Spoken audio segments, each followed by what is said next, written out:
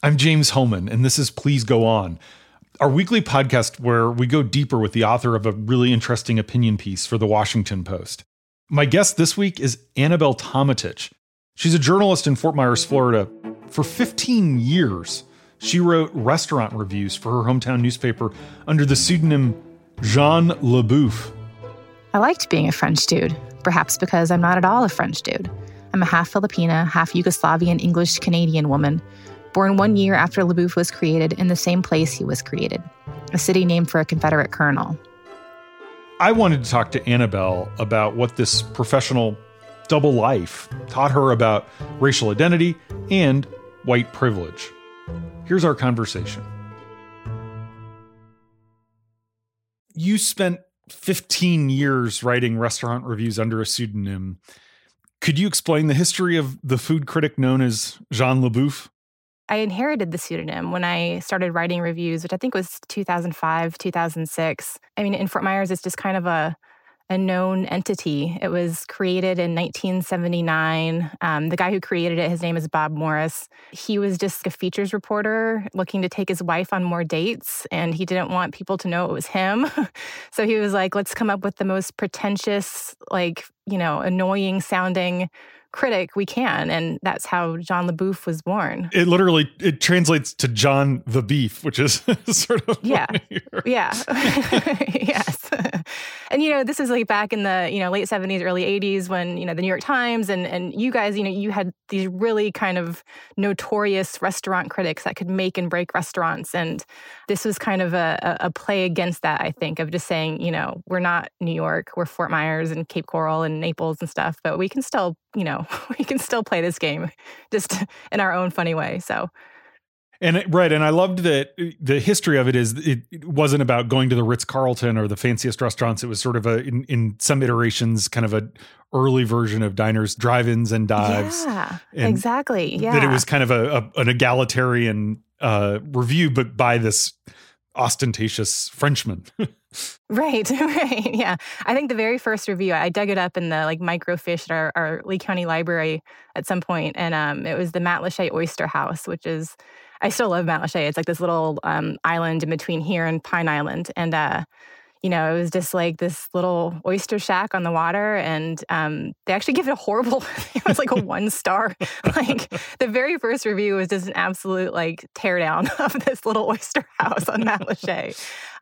So yeah, it started out interestingly, and it has kept going ever since. Yeah, and for those who don't know, Fort Myers and the area and the paper, I mean, it's just such an important franchise, such a known thing.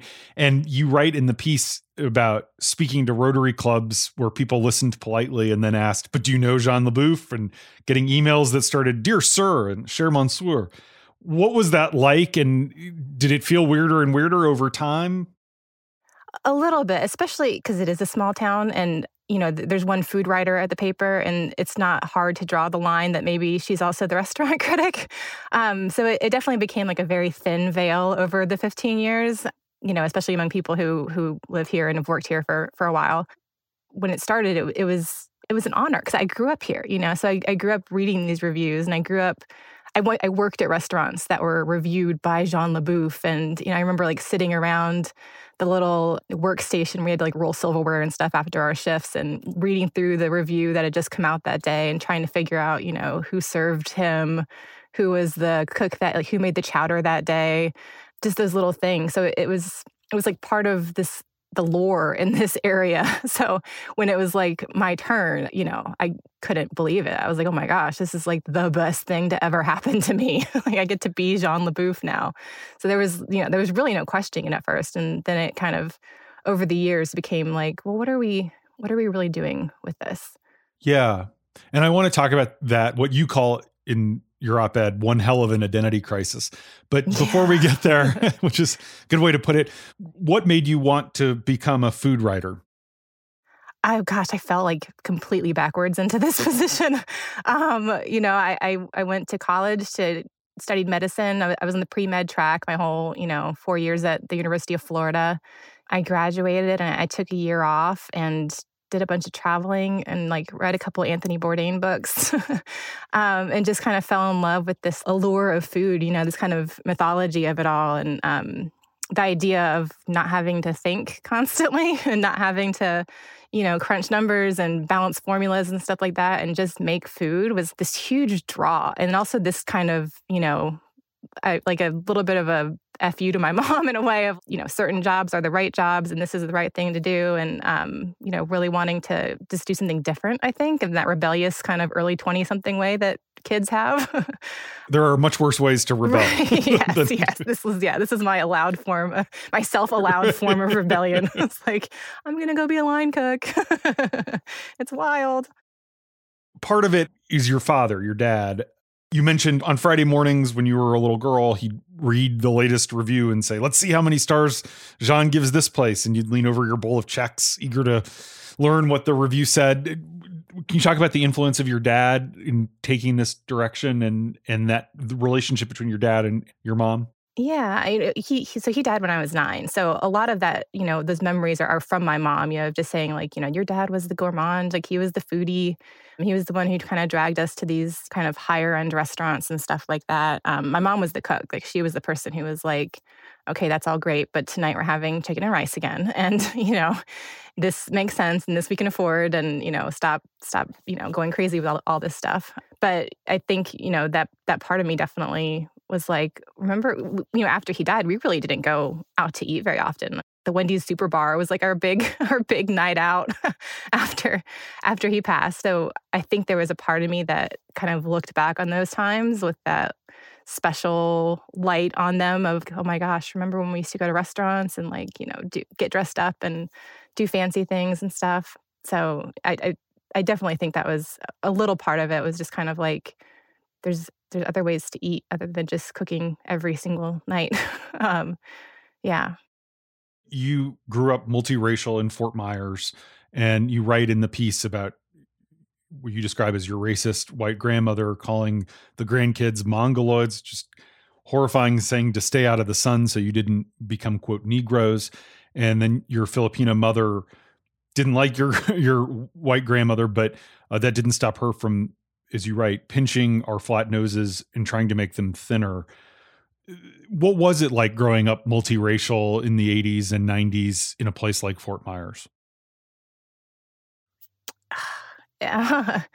You just don't quite fit in anywhere. I think a lot of people assumed I was Hispanic because that was kind of the closest that this area knew, I guess. And so a lot of people would speak to us in Spanish, and especially after my dad died, would heap those generalities and prejudices that they had encountered from not having a ton of diversity here onto us. So there was always just kind of this idea of not really knowing who I was or not really understanding who I was.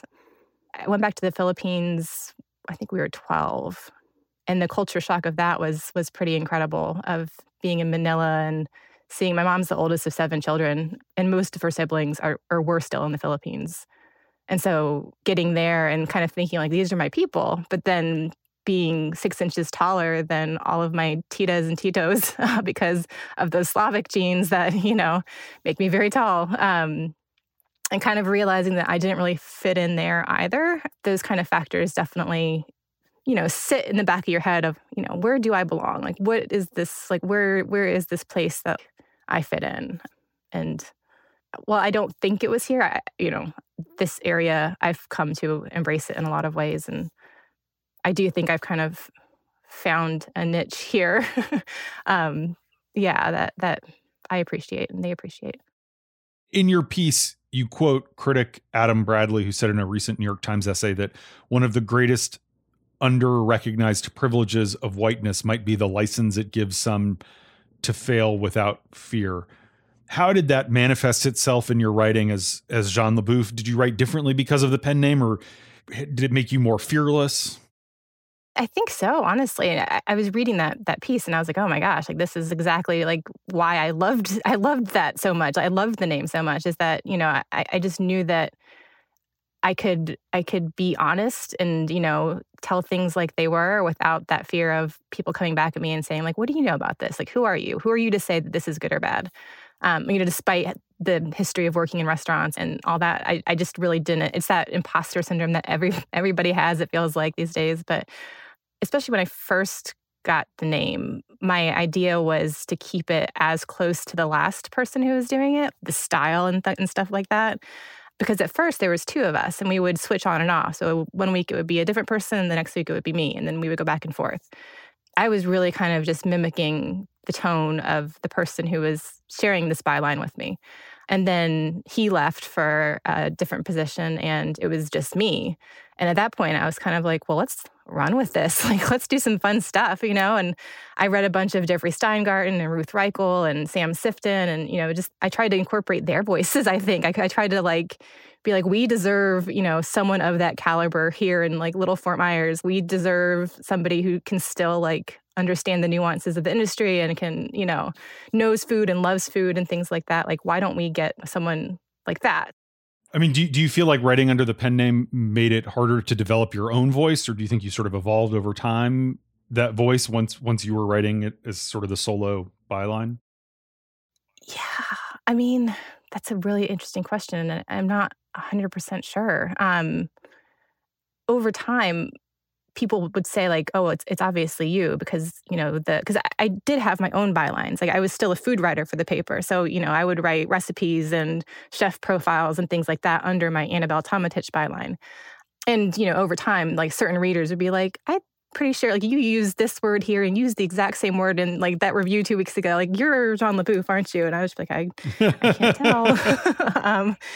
So I think over time, I honestly think that fearlessness helped me develop, helped me be bolder in some ways, of just being what's the fallout going to be? Someone gets mad at this guy and that's not on you, I was also very cautious. I think there was still kind of that part of me that was don't go off the rails, don't just take down some restaurant because you can. And that, that whole idea of with great power comes great responsibility, like the old Spider-Man line. Don't just be mean because you can be mean. My girlfriend is a journalist too, and I see the emails she gets that she shows me, and I see the emails I get. And It is remarkable, even when we're writing on similar subjects, how there is mansplaining and misogyny. People just write to her with a different tone, often condescending, that they do not write to me. And I guess I wonder, you're writing bylines as Annabelle and as Jean LaBouffe. Did you notice a different tone in the sort of reader emails you were getting between those two different accounts? I do feel like when people reached out to JLB, as we call him, they were very proper. I don't know if it was just that the name inspired that, even though we're very clear that it was a fake name and that was not an actual French person. There was just still this kind of idea that when you reach out to Jean LaBouffe, it's dear sir, and it's, these very kind of proper, sincerely so-and-so. And I do think people took definitely a more casual tone when they wrote me. Honestly, I wasn't doing a ton of takedown stories, even under my own byline. So there wasn't a ton of opportunity for brushback, but of course you get it still. Even with stories that you think are innocuous, people take offense in some way. But that's for sure. Yeah. You're I thought this was a happy piece. What are we upset about today?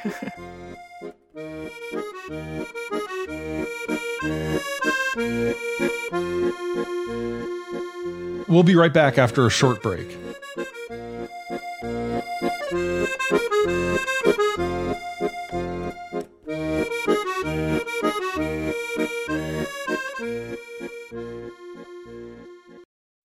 In-laws, love them or hate them, you're pretty much stuck with them.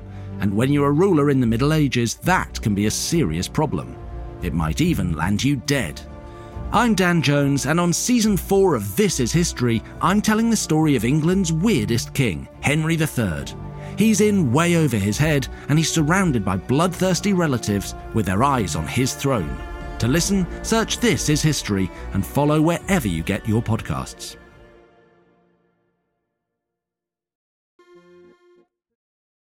Why did you ultimately decide to reveal your true identity as Annabelle earlier this year? It was actually kind of at the behest of a colleague of mine. We acquired the paper down in Naples, and the idea was, we should expand the brand into that market.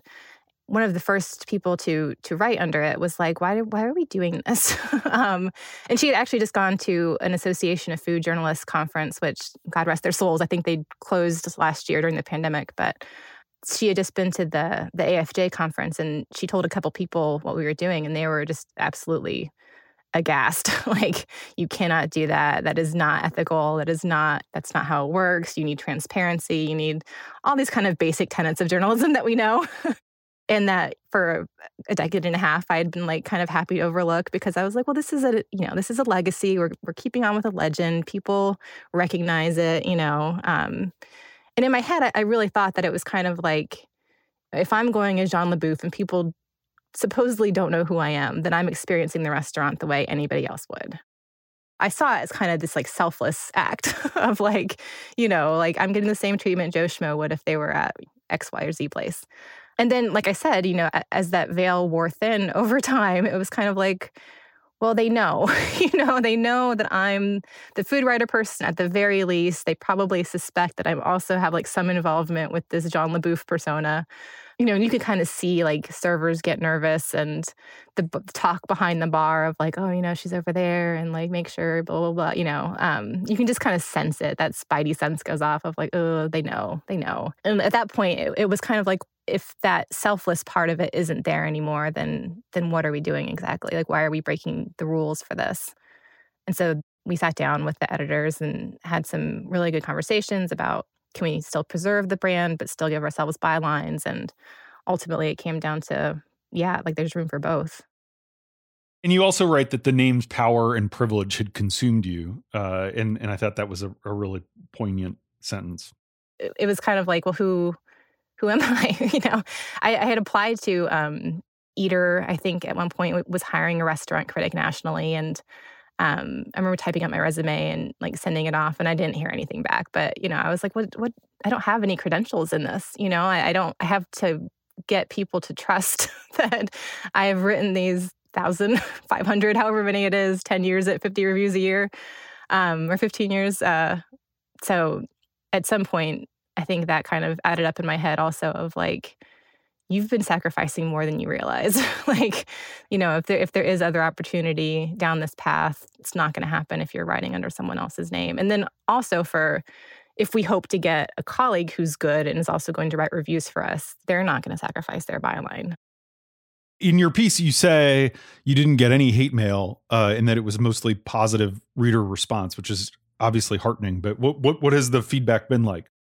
When the February essay ran in the News Press and in the Naples Daily News, it was really positive. And I was sweating bullets kind of watching my inbox and kind of seeing what was going to happen. Having grown up here and everything, I had this very kind of iconic idea of Jean LaBouffe. And I was very convinced that people were going to be like, how dare you? How could you do this to us? But, the reality is like the population, the fluctuation of people and, people moving in and out and stuff like that, more than anything, they were just happy to see transparency and honesty. There was one woman who was very, very insistent that this was not the right move. And she's like, she was kind of the same way I was. She's like, I grew up with Jean. I know Jean. I love Jean. Like, don't get rid of this person. But, we had a couple back and forths via email, and I kind of explained, the code of ethics and the modernizing of times and things. And I wouldn't say I completely brought her around, but we kind of agreed to disagree at the end. So it was wonderful. I mean, honestly, it was overwhelmingly positive, which was not what I was expecting entirely. So, yeah. There were two comments that really jumped out at me, and there were, I think, like 1,000 comments on your op-ed for the Post. The first made a really good point, which was, for years, female science fiction writers also published under male pseudonyms or with their first and middle initials and last names to ensure their stuff would get published and win Hugo Awards and such. So you're in good company, which is actually kind of thought-provoking. It feels like there are a lot of other areas where this dynamic has also been at play. Yeah, it's weird that some things change and some things don't change. Like, you'd hope that, by now we'd maybe be past that and able to just live our lives as ourselves. But there's certainly a comfort to hiding, despite the price of it. The other reader comment that really struck me was from someone who says, as a white woman, I don't always understand what being something other than white in this country can feel like. And your story is an easy to understand example and challenges me to take value from the message and not let the ethnicity of the messenger distort its value. And she says, thank you for this important lesson. Wow. You're welcome. Which was very nice. Yeah, that's really nice. I don't, it's like, honestly, it's still something I'm grappling with, like being 41 now and still in this little town where I grew up and everything. And, we have kids and I have a family and everything here now. And just trying to understand identity is that's like the point of life in some way. Like it takes a while to kind of figure all of it out. And when you have a couple different variables thrown in there, it's like, the math equation gets a little harder even. Your experience is more common than I think is widely understood. As you note in your op-ed, the 2020 census numbers showed more people identify now as multiracial than ever before, 33.8 million in 2020 compared with just 9 million in 2010. As you've had this journey, what advice do you have for others who are also trying to come to terms with their multiracial identities in whatever way they sort of manifest themselves? The census numbers were just interesting to me because I've always felt like, we're not alone. There's so many of us, but there's not like, a Filipino, Yugoslavian, English, Canadian support group. There probably is on Facebook somewhere. I don't know. I should start it, I guess. But, there's so many specificities that come with, this kind of, melting pot of America or whatever you want to call it. And I think sometimes I get too dragged down into that. And, you just kind of have to remember that experience is happening for millions and millions and millions of people.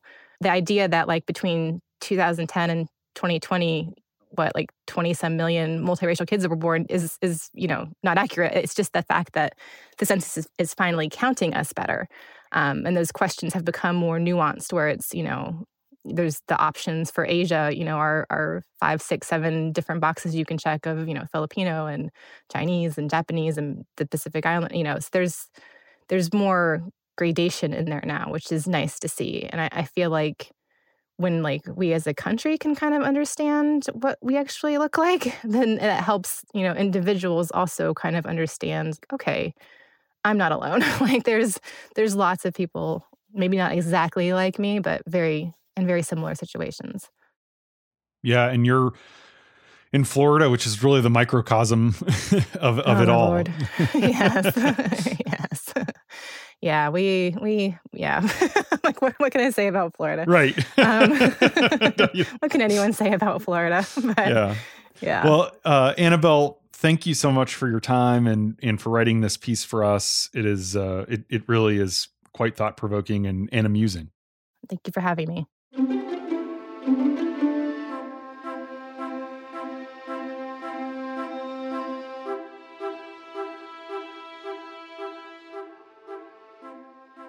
Annabelle Tomatich keeps writing, under her real name now, for the Fort Myers News Press. An earlier version of this episode noted that Annabelle recently reviewed an Italian restaurant on Sanibel Island. Her byline was on that piece, but Annabelle let us know that though she edited the review, freelancer Gina Birch should get the credit.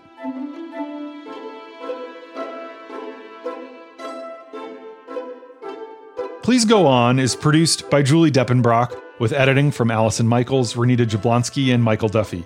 Our theme music's by Ted Muldoon. You can find the link to Annabelle's full essay in our show notes. And if you're enjoying this podcast, please rate and review us so that other new listeners can discover it. I'm James Hohmann, and I'll be back next Friday with another episode because there's always more to say.